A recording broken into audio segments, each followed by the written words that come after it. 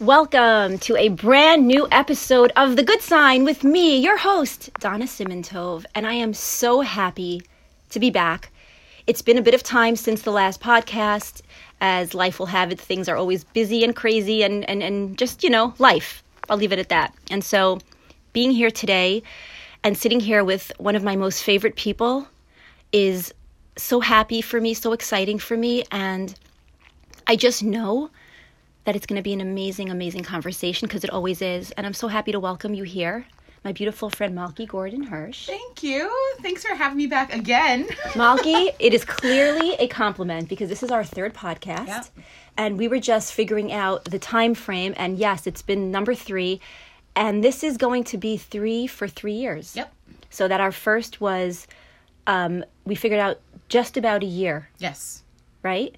Yeah. Just about a year after. It was January of 2020. It was January of 2020. So it was 9 months after. It was 9 months. Mm-hmm. And then we met again a year later, which was December 2021. Correct. And here we are again. Yep. And boy, how things progress. Yeah. And as they should. As they should. But in a good way. Of course. But in a good way, because I would have been here anyway because of our once a year podcast. Would you have? Yeah. Okay. Yeah, 100%. Even if things didn't look the same? 100%. Okay. But what got me to call you on that specific day was, obviously I heard about your engagement. Yeah. And congratulations is an understatement.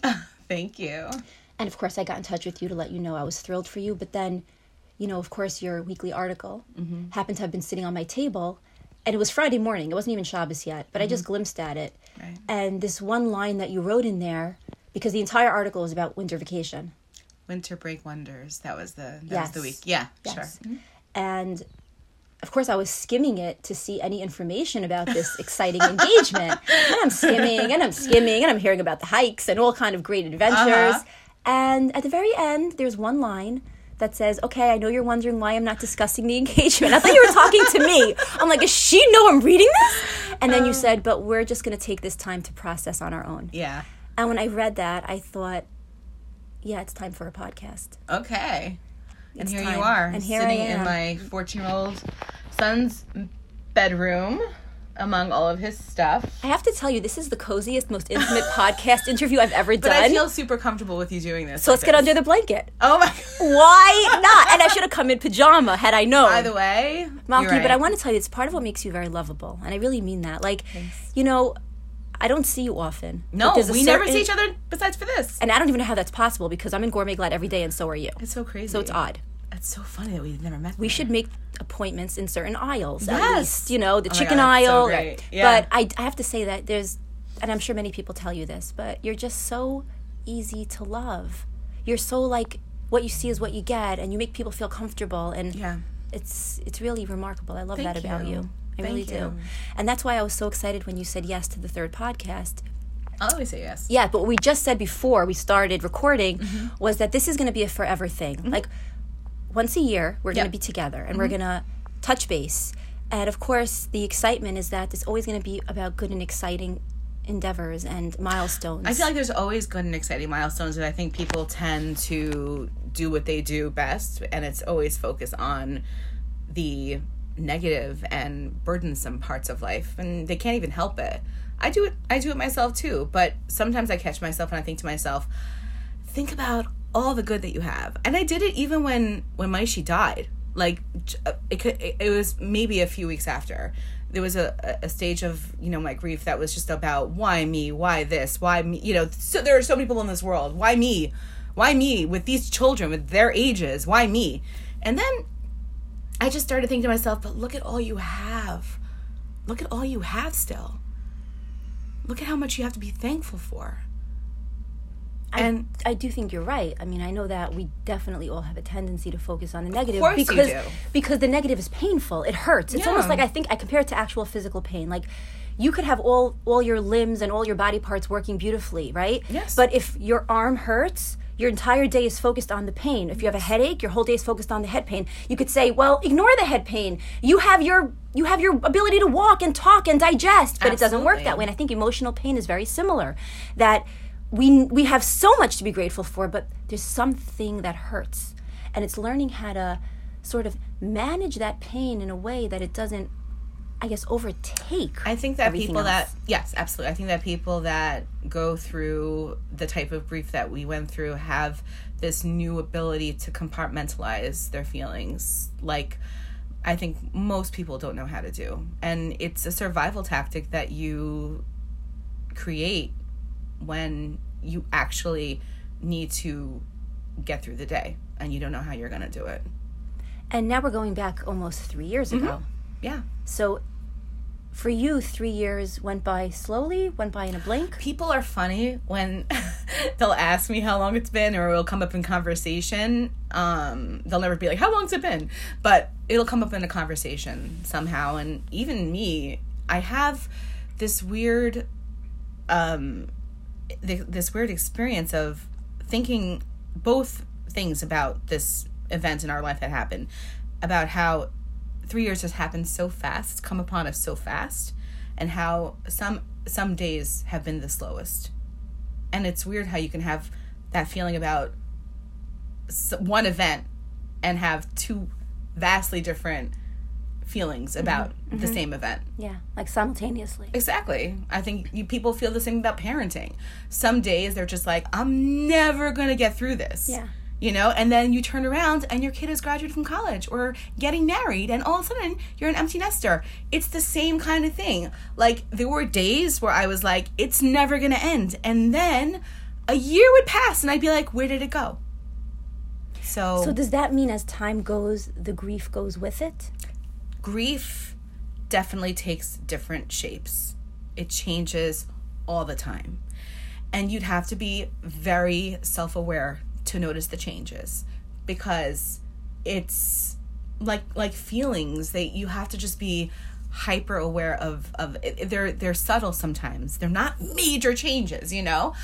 But did you notice in yourself at a certain point, like, wow, I'm not breaking down every day? Yes, or 100%. Or today I didn't even think about it. Or I could think about it and still be okay. Yeah. And not break down in tears. Right. And at first, it could be me being able to control it and going like a lot, whereas in the beginning, I wouldn't be able to control it. And then, yeah, it improves. And I think that, you know, and I've made it a point, and I've written about this also, I've made it a point to visit Shiva houses specifically with people that are experiencing sudden loss. You know, I mean, I think that it really is my calling, and it's my responsibility as somebody that went through this at 38 to go visit women that are in a very similar parsha to me, which means that they have young kids. It happened very suddenly, and honestly, they don't know which end is up. And I say to them, you might not want to hear about this now, but I will come to you months from now too and remind you of this conversation we had. It's going to get easier. It'll get better. It has to. It will. And it's so encouraging when you hear from someone who's been through it, because I'm sure many people say that, right? Yeah. But when you hear it from somebody who's been through it themselves, you really believe it. You have to. The only thing that you have is people around you that have been through it. It's you latch on to these people like they are your lifeline. They're your lifeline. Like knowing that whatever you're going through in life, whatever the difficulty is, that there is a light at the end of the tunnel. Of course. You know, and that you're not alone, that other people have gone through it and they've survived. I swear to you, that was the only thing that I had in the beginning. I would see women that, you know, would come to visit during Shiva or even after Shiva. They would, you know, contact me privately and come here and be like, I am standing in front of you. I'm visiting you. I'm going to leave and I'm going to go grocery shop. I'm going to make dinner. I'm going to go out with my friend tonight. I'm doing all these things, and I'm doing them despite the challenges I've had in my life, and I'm happy, and my kids are well-rounded, and they're happy, and they go to school every day, and they do well, and we're okay. Yeah, I think that's a big part, hearing that your kids are going to be okay. That was the biggest thing for me. Right, because your pain is like just surrounded by their pain.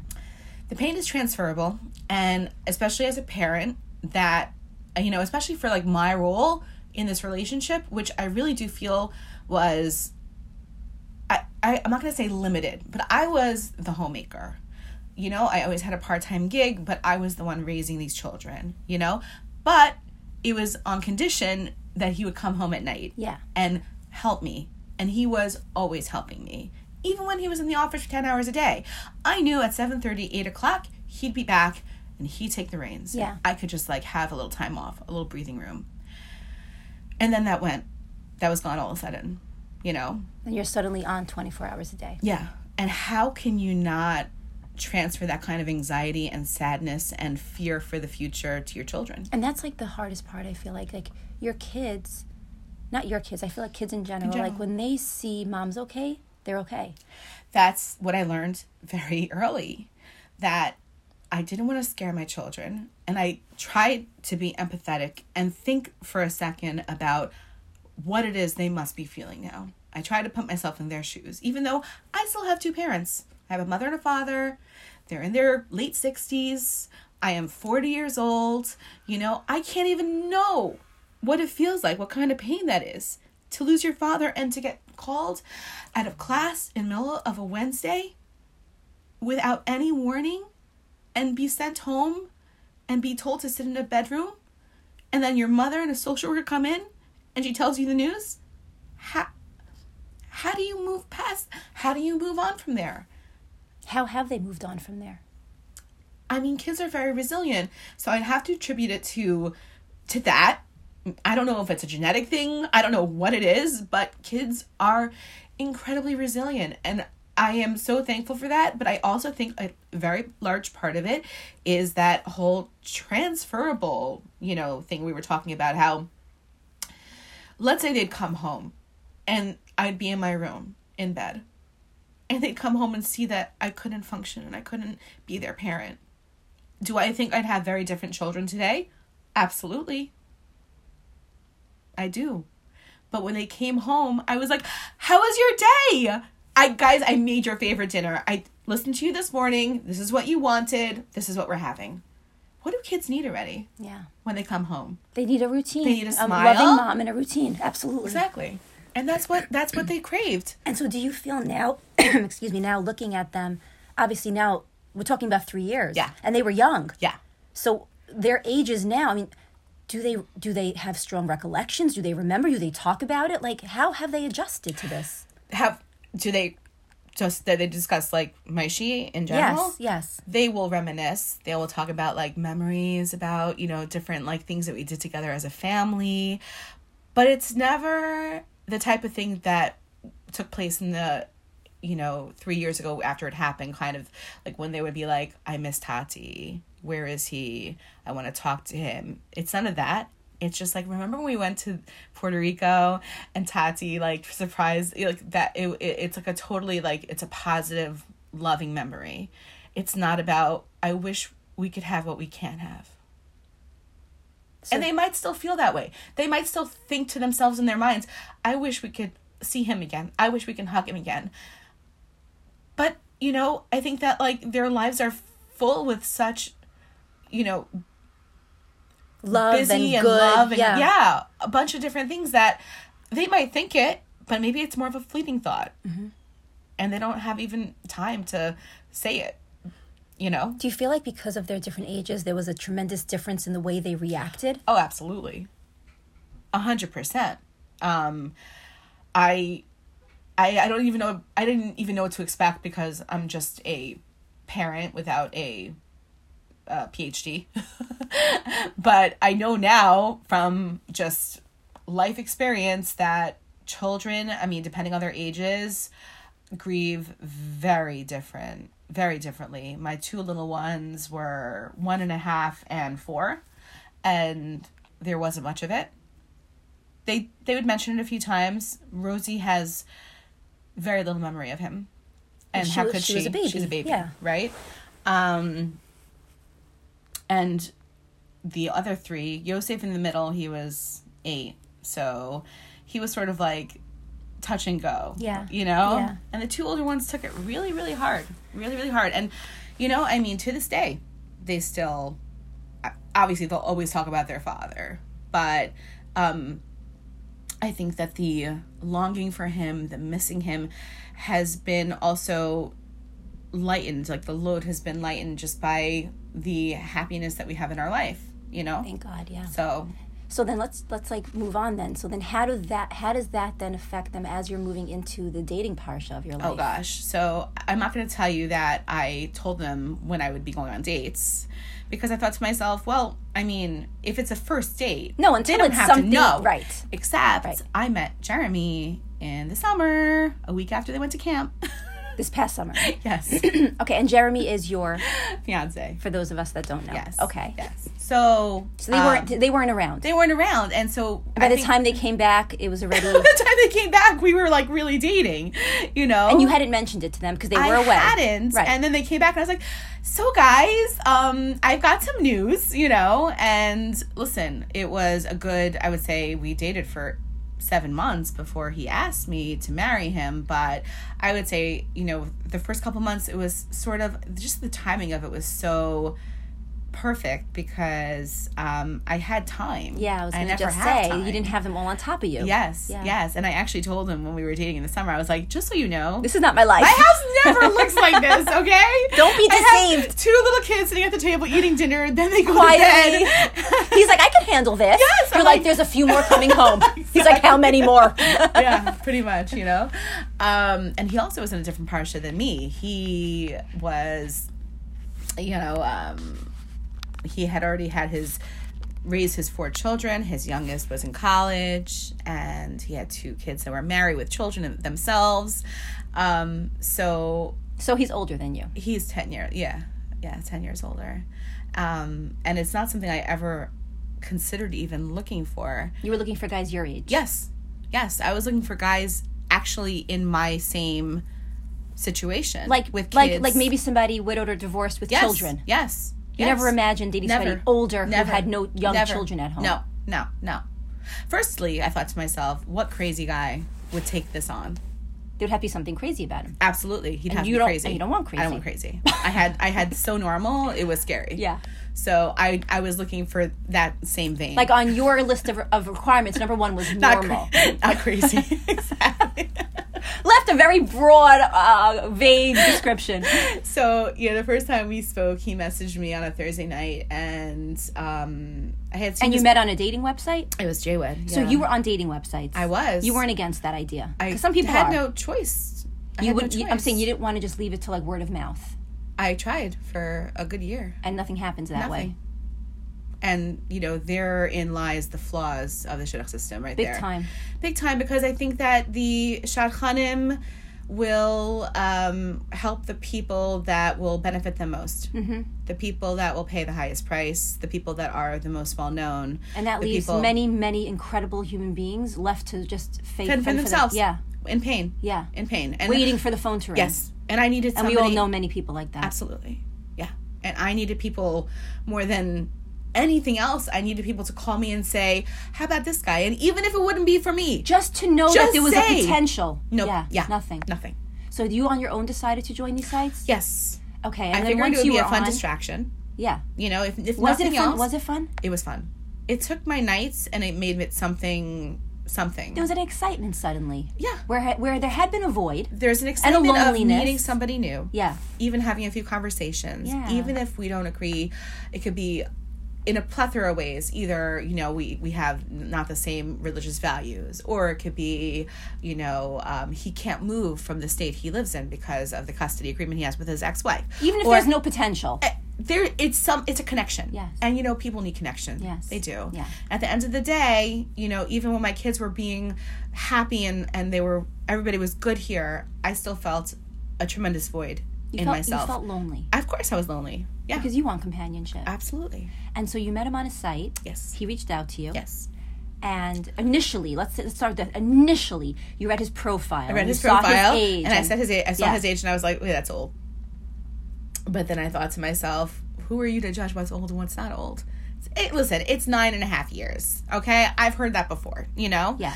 But I also think it's different, like not to judge anybody's decisions, but I feel like when somebody's, let's say, 19 marrying a 30-year-old, there's a big, major age gap in stages. Whereas, at our stage of life, we're both, in our 40s. Yes.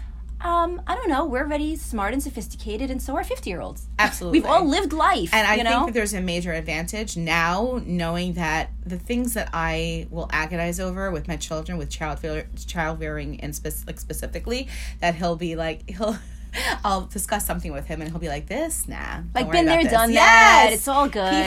He has that knowledge because he has that under his belt. He's already done this. So his children are how many kids and how? He has 4 kids. Okay. 2 boys, 2 girls. They're in their 20s. Any of them married? Yes, 2 daughters. So he's a grandfather. Yes, he's a grandfather. So now you're kind of a grandmother?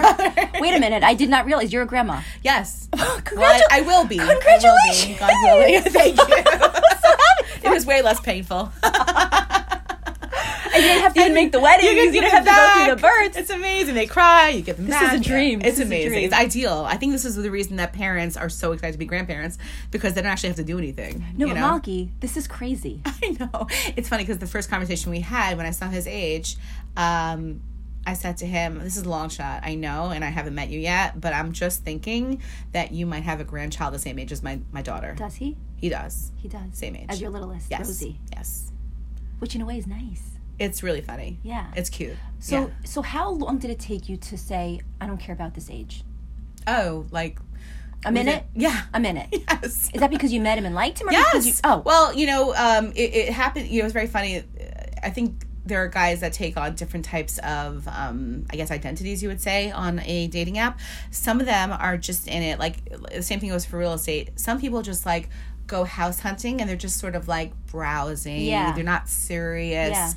Yeah. Same thing goes on a dating app. There's a protection because you're behind a screen. You don't have to show the person you really are, and you don't have to tell them that you're really serious about anything. You could just be window shopping. He wasn't doing that. He was actually really serious. He was actively looking. He was actively looking, and I wasn't expecting it because it went from talking a few times to FaceTiming because he was not, local, and then it was making a plan to come in a couple of weeks later when we were still talking, and then it just sort of like snowballed from there. I want to ask you something. Did you know right away?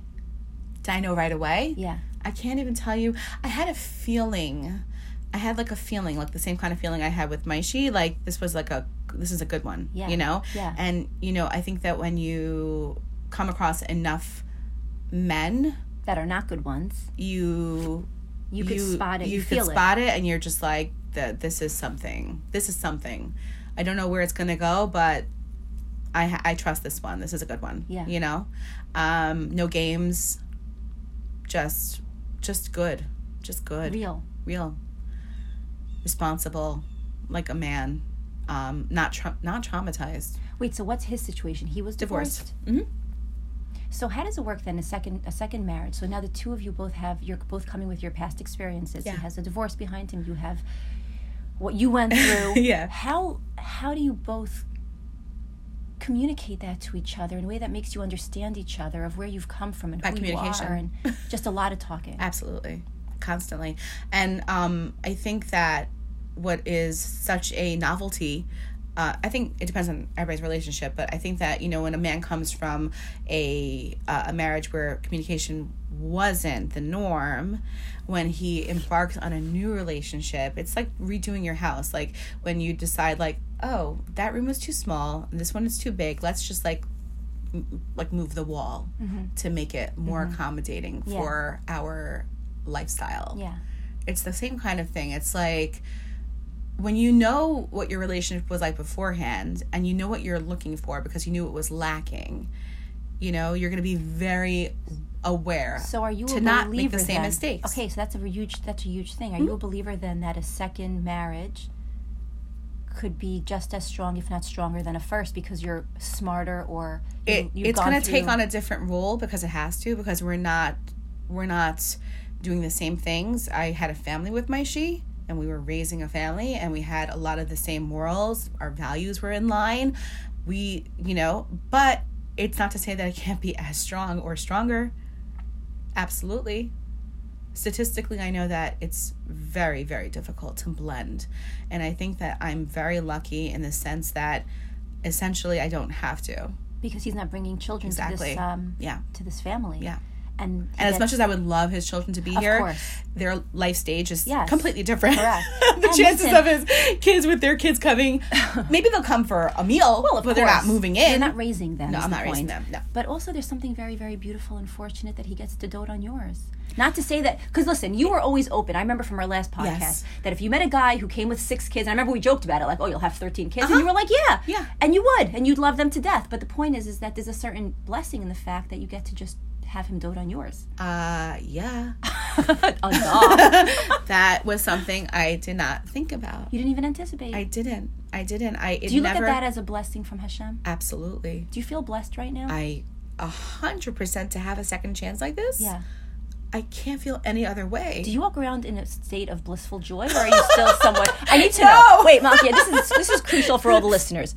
Are you currently in a state of blissful euphoria, or are you still struggling in some ways? I'm always struggling in some ways, but I am when I wake up in the morning and I think about like what I have, I'm so grateful. So you mean you're getting butterflies around him? Oh yeah, totally.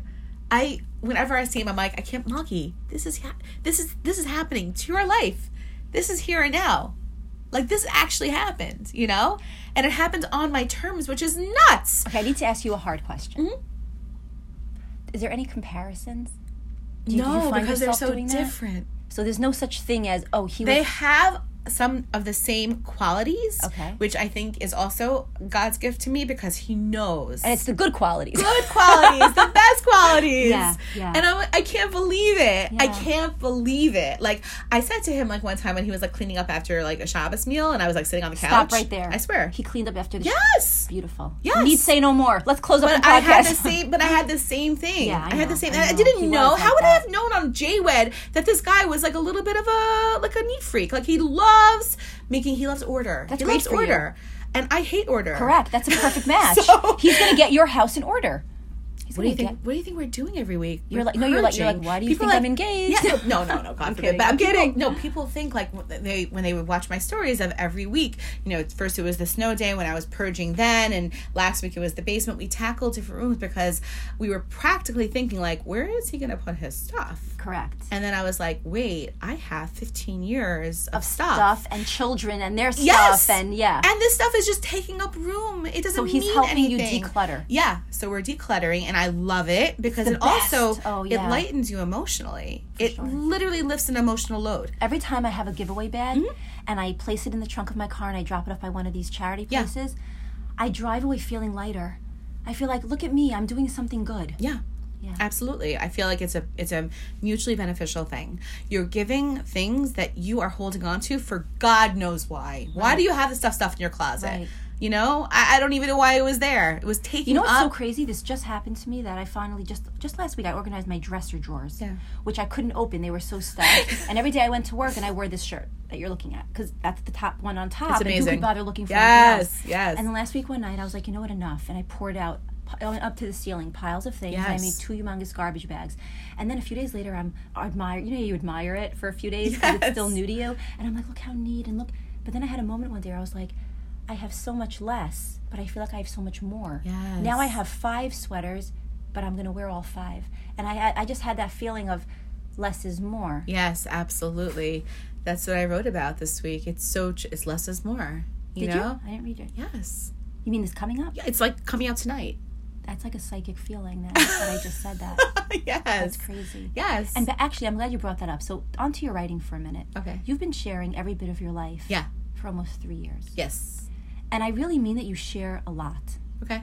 Meaning you're not somebody that holds back, which is I think. Do you think? I hope it's not inappropriately. I think I'm pretty good with. Not at all. Okay, no, good, I didn't. Yeah. I meant it as a compliment. Okay, good. Because I find that you share in a way that it really engages everyone to want to like get to know you and follow you and understand you. And thank you. Listen, if you're going to be too generic, people are not interested. The fact that you open up your heart and soul is what makes people love you. That's the beauty of everybody's story. Absolutely. It's so tailor-made for them. Correct. And everyone can relate in their own way to it. And they could learn. And they could like really just like have, an in on a life that they think they know a lot about, but they actually don't. Are you now invested in this because it's such a part of your life, this whole writing part? It's so weird. I have to tell you. I guess this is my question. I was thinking about this before the podcast.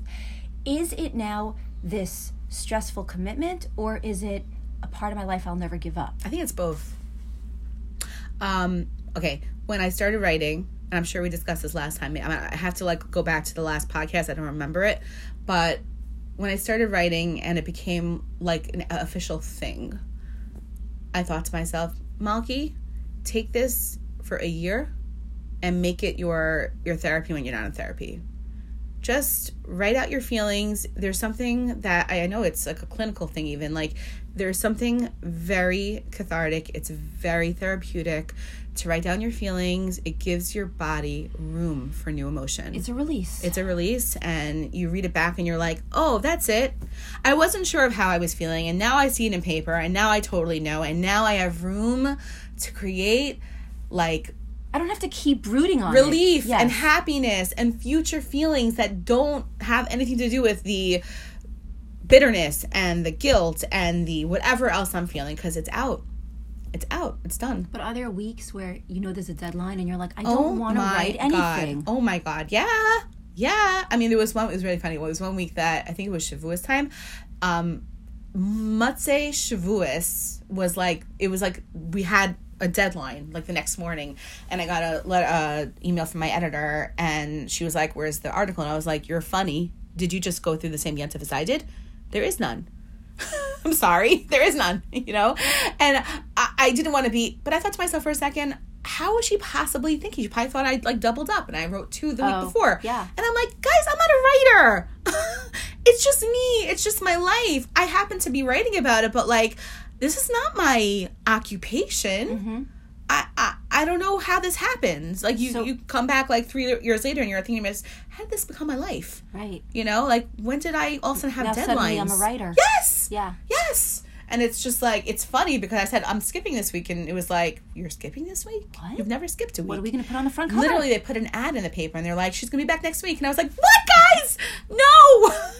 Don't do that. But that's how invested your followers are, I guess. I guess. Looking for it and waiting for it. I guess so. And really, usually, all I have to do is just take a minute of my life in the week. It could be literally a minute or 10 minutes. It could be something that happened that week. It used to be all wrapped up about grief and loss. And then at some point, I'm not sure when it was, but I was reading something back and I thought to myself, could we just change it now? Enough. Could we just change it now? Yeah, let's change it up a little bit. We've beaten it until it's on the floor. Yeah. Let's not be a one-trick pony. Right. Let's talk about happy. Since and it was before I started dating, there's so many other parts of Malkie's life. It's not just about grief. Every person is multidimensional. Correct. They have so many things happening in their life, at the same time, so why can't it be about something funny or something happy? Why can't it be about my appliances dying? And it has been. It's been everything, Yeah. But for a long time, it was just about me getting it out. Get it out, get it out, get it out, get it out. You'll feel better for you. And then I was like, okay, now let's try to do something new. At some point, I thought to myself, they're going to be like, okay, thank you so much for your service. You can go now. And that didn't happen. And I wondered to myself, because sometimes the deadline is a little bit burdensome. Sometimes it's a little bit anxiety ridden. What am I going to pull out of my hat this week? I have no idea. I have a lot going on like everybody else. People have even commented to me about it. They're like, when do you do this?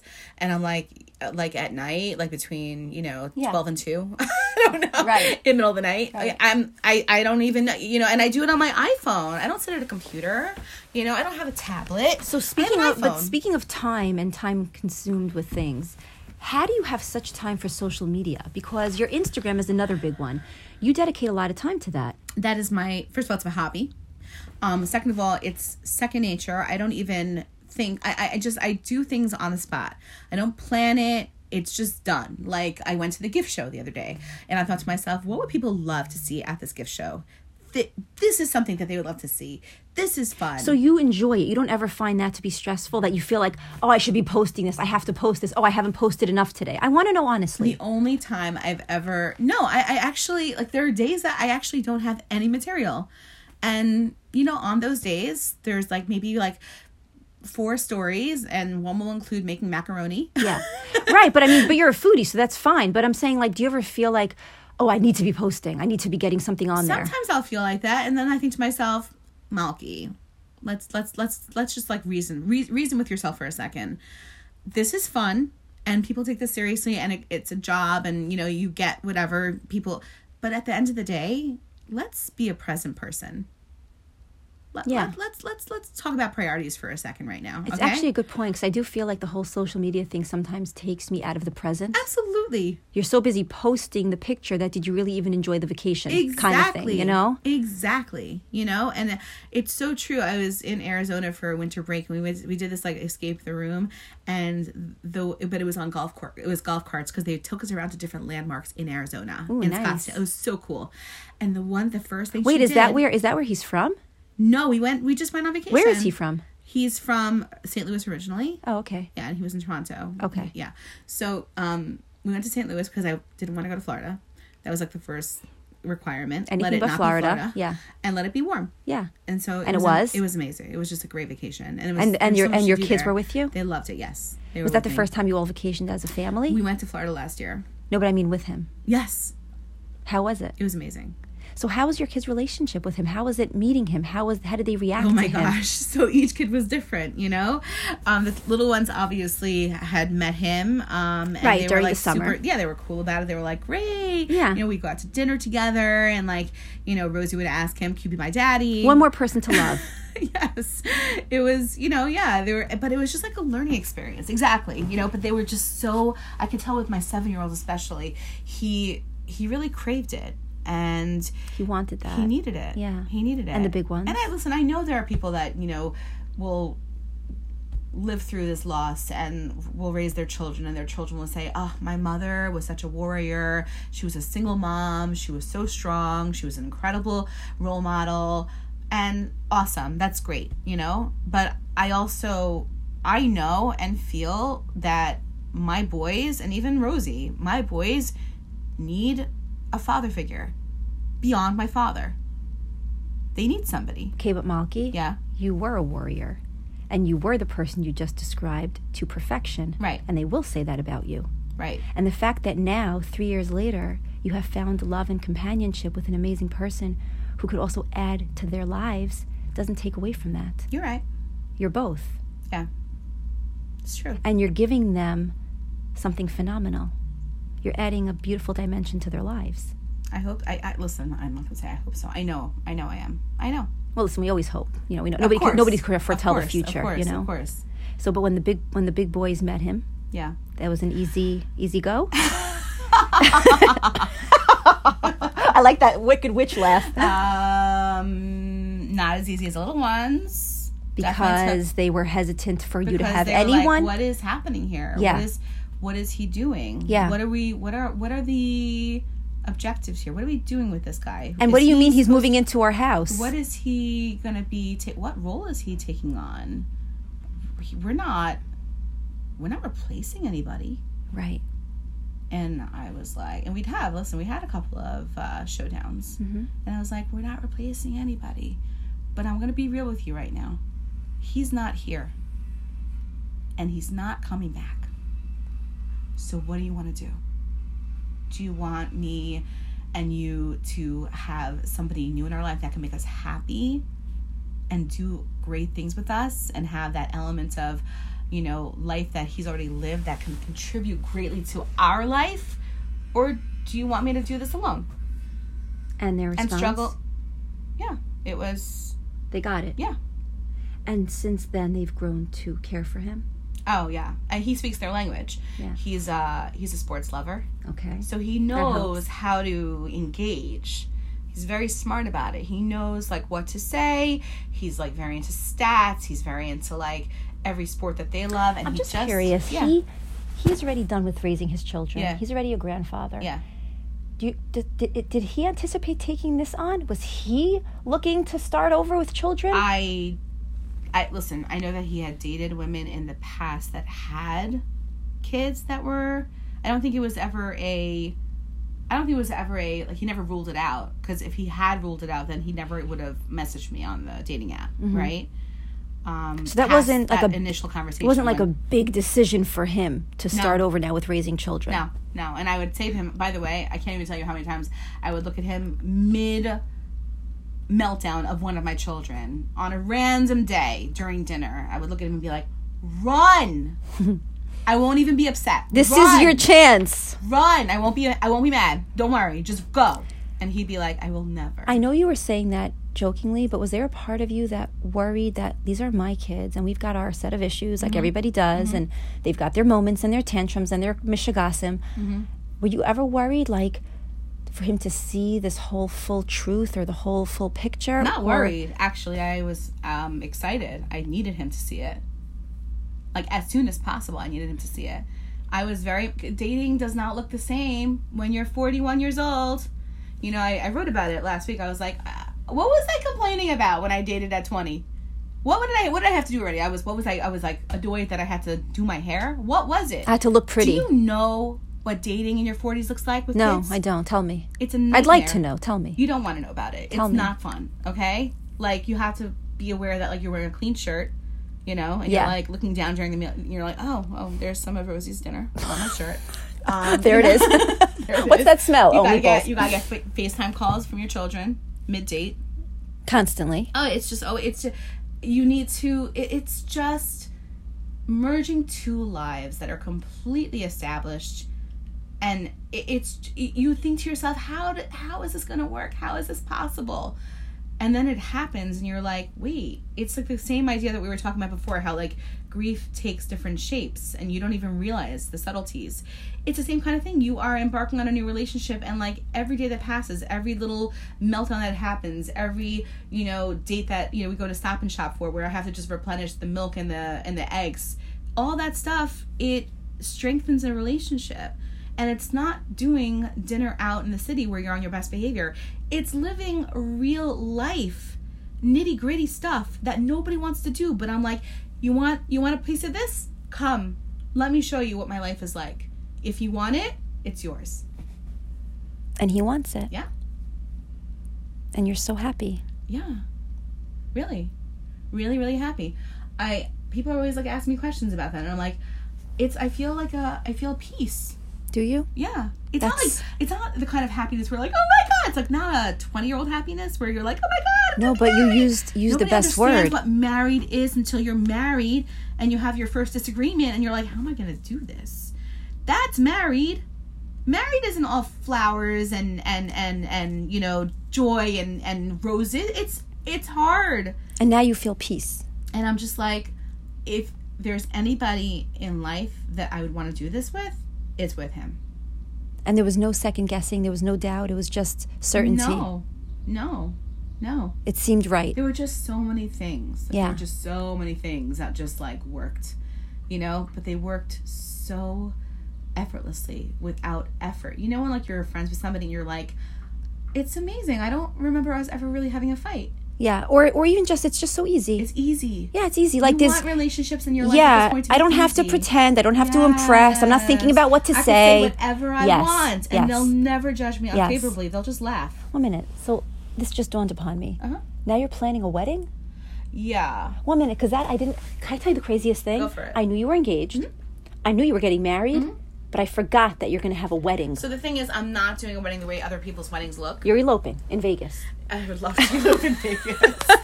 It's going to look a little different. I am I'm not highly insecure. I'm a self-conscious person. I didn't have much of a good time at my first wedding in front of 750 people. And that was when you were 20. Exactly. So to stave from having a panic attack at my wedding, I'm going to do a very intimate, family-oriented ceremony, and we're going to have a party for Sheva Brachos with people. Yeah.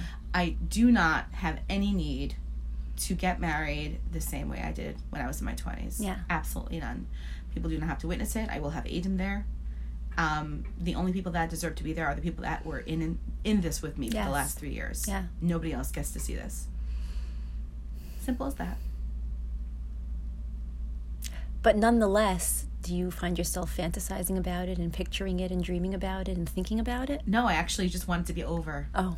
I am not that girl. I am not a party person. I had to make a bar mitzvah in December. I know. And I thought to myself, let's just get through this. And it was wonderful. And he was over the moon happy. And it was beautiful. And it worked out so well.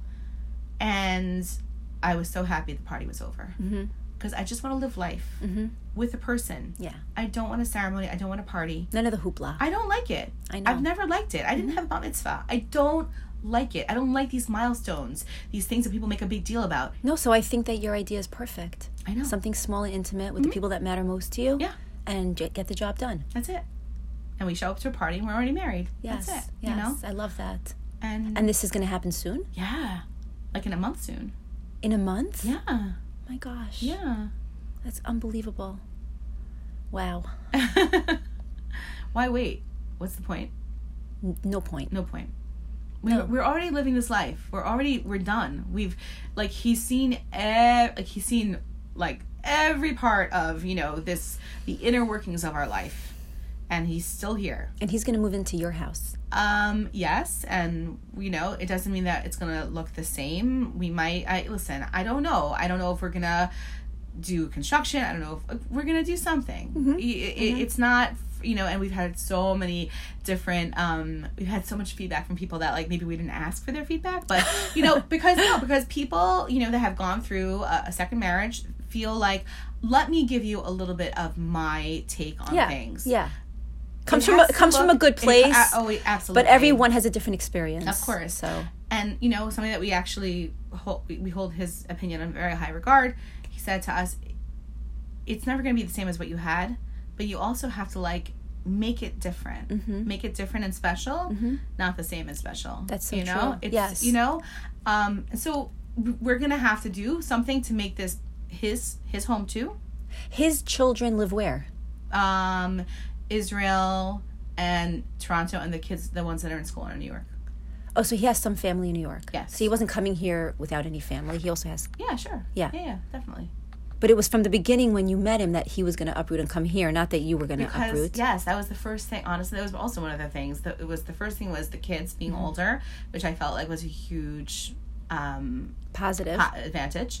And then the other thing was that, I had been set up with guys in the past that, were from Cleveland. And, it would be understood that because I don't have any custody arrangement, because I have no husband, you can easily relocate.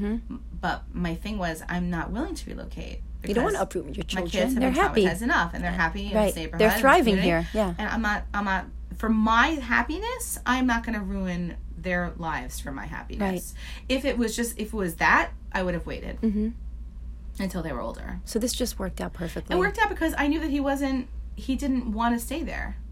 His kids were raised. They weren't there anymore. He's happy to go. He was going to relocate to New Jersey to be near his siblings. So he was going to move regardless of whether or not this worked.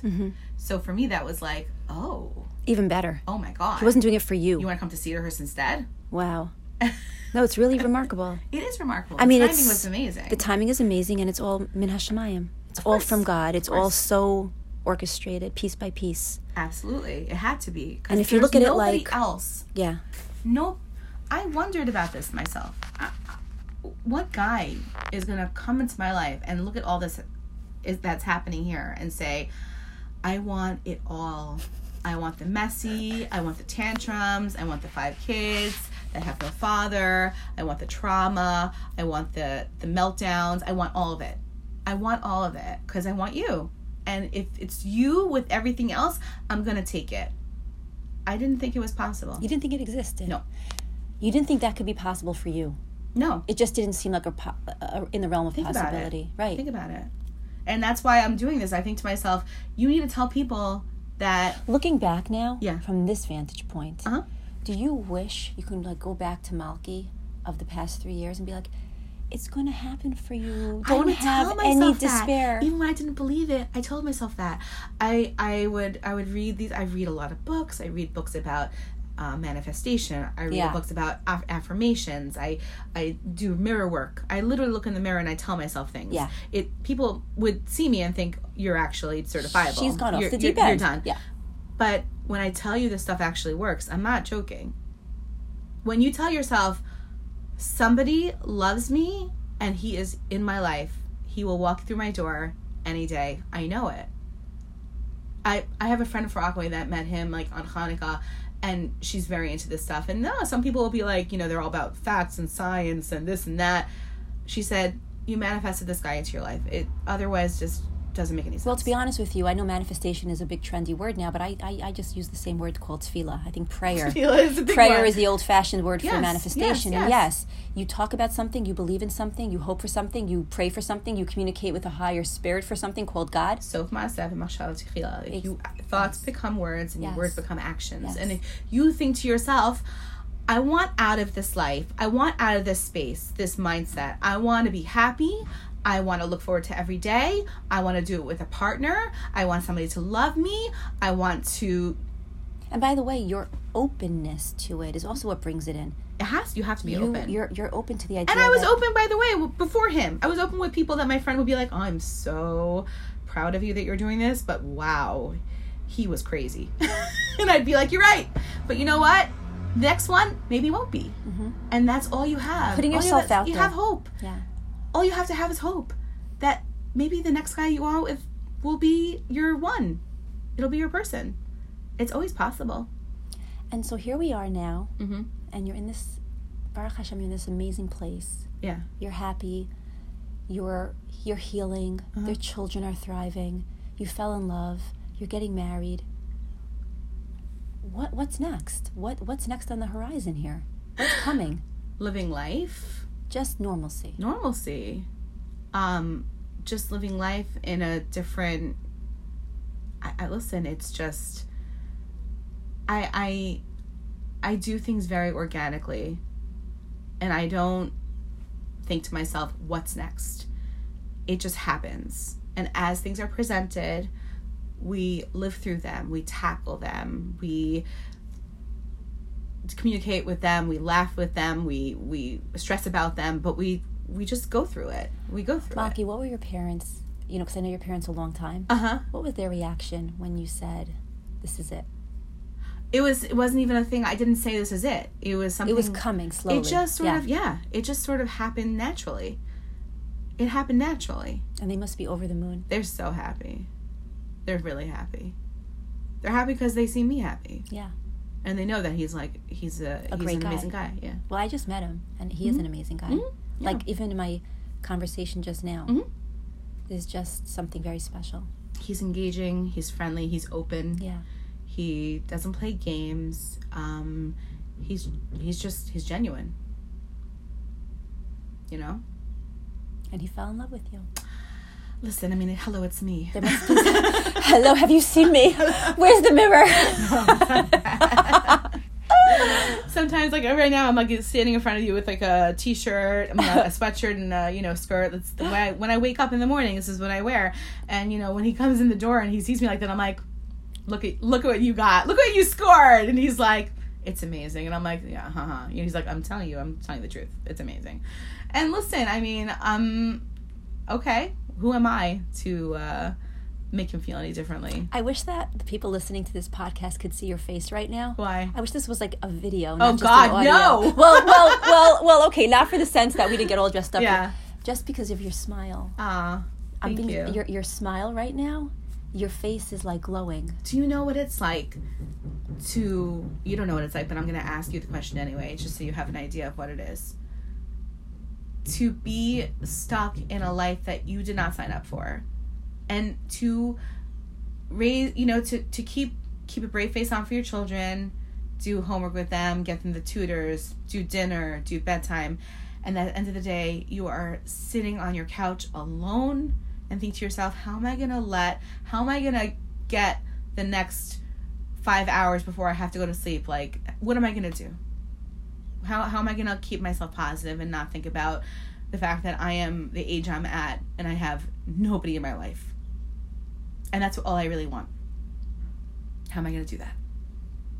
And then a short time passes, and all of a sudden you want to watch TV again. You want to put on the Olympics. You want to watch a Netflix show because you're doing it with somebody that you really love spending time with. And it could be anything. Grocery shopping is like a favorite of ours. Who likes to grocery shop? Nobody. Nobody likes to grocery shop. But when you have a person in your life that you want to do the most mundane, boring, pointless things with, everything takes on a new joy, a new happiness, a new anything. It's just you don't even realize like all the things in life that you would dread doing alone is suddenly just like happy because you get to do it with somebody. So once upon a time, Malkie was speaking to God and saying, why me? Yeah. And now what is Malkie saying to God in her quiet moments? Oh my God, thank you. Thank you that it's me. Thank you that it's me. Thanks for giving me like a second chance. Yeah. And for like doing the things that like I might have missed the first time around that I probably should have done better because I was in a different stage and having kids, and maybe I didn't ask Maishi about his day as frequently as I should. And I want to be aware of that stuff and not make that same mistake again. Like, I want to do better, you know? And even if he can't be here for that, like, I always have him in my mind. Like, I'm always going to have him in mind. And just make sure he knows that, like, he taught me a tremendous life lesson. So you still speak to him sometimes? Of course, every day. We share children. Every day. I mean, he's not limited to a physical body. No. So, of course I talk to him. Sometimes I say to him, like, I really don't appreciate that you're never coming around. I really could use help with carpool. Yeah. And this guy that I started dating had to start doing carpool like 2 weeks after we met.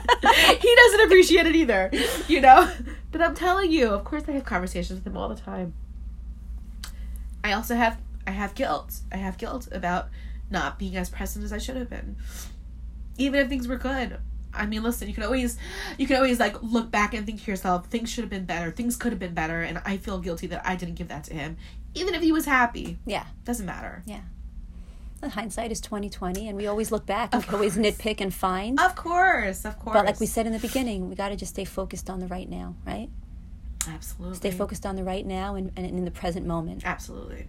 And being appreciative for the countless blessings. Of course. I feel very, very blessed. Despite everything that I've had to go through, I feel extremely lucky that I'm able to have this new chance.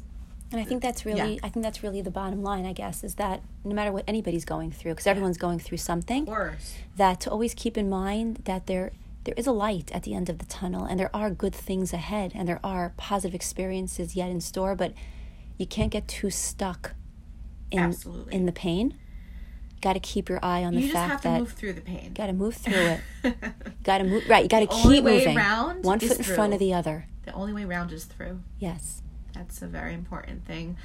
Who wrote it? It's like a famous author, but it really does make sense. Like, you cannot avoid it. You have to go through it. That's the only way you're going to get to the other side. Lately, I find myself saying a lot, you got to ride the waves. You're in the ocean and those waves try to knock you down. You're going to fight them, you're going to get knocked down. Don't fight it. You ride the waves. It could actually be an interesting, pleasant experience. That's what therapy is. That's what, communication is. Yeah. Sometimes you have to really discuss things that you'd rather not. These are things that you'd want to just avoid. Mm-hmm. There's denial. There's so many different crutches that we have in life that we can just turn to instead of just talking and doing the things we really don't want to. But you do those, and then you look back and you're like, I did it. And you're almost like a superhuman. Yeah. Like you think about what you did, and you're like, wow, I did that. Yeah. I didn't know I was capable. Absolutely. I was talking with my therapist, like right before we started the podcast. I was on my therapy session. Lucky you, because that's like when I'm most present, most enlightened, I feel. Like, just very connected. And I was talking about how my son, David, my 14-year-old, just ran the High Lifeline Marathon. He did the half marathon last beautiful. Week. And when I would tell people that he was doing it, and like they'd ask me, like, how long has he been training? And I said, he didn't. And they were like, well, how long did he run for? I said, 2.5 hours. He ran for 13 miles.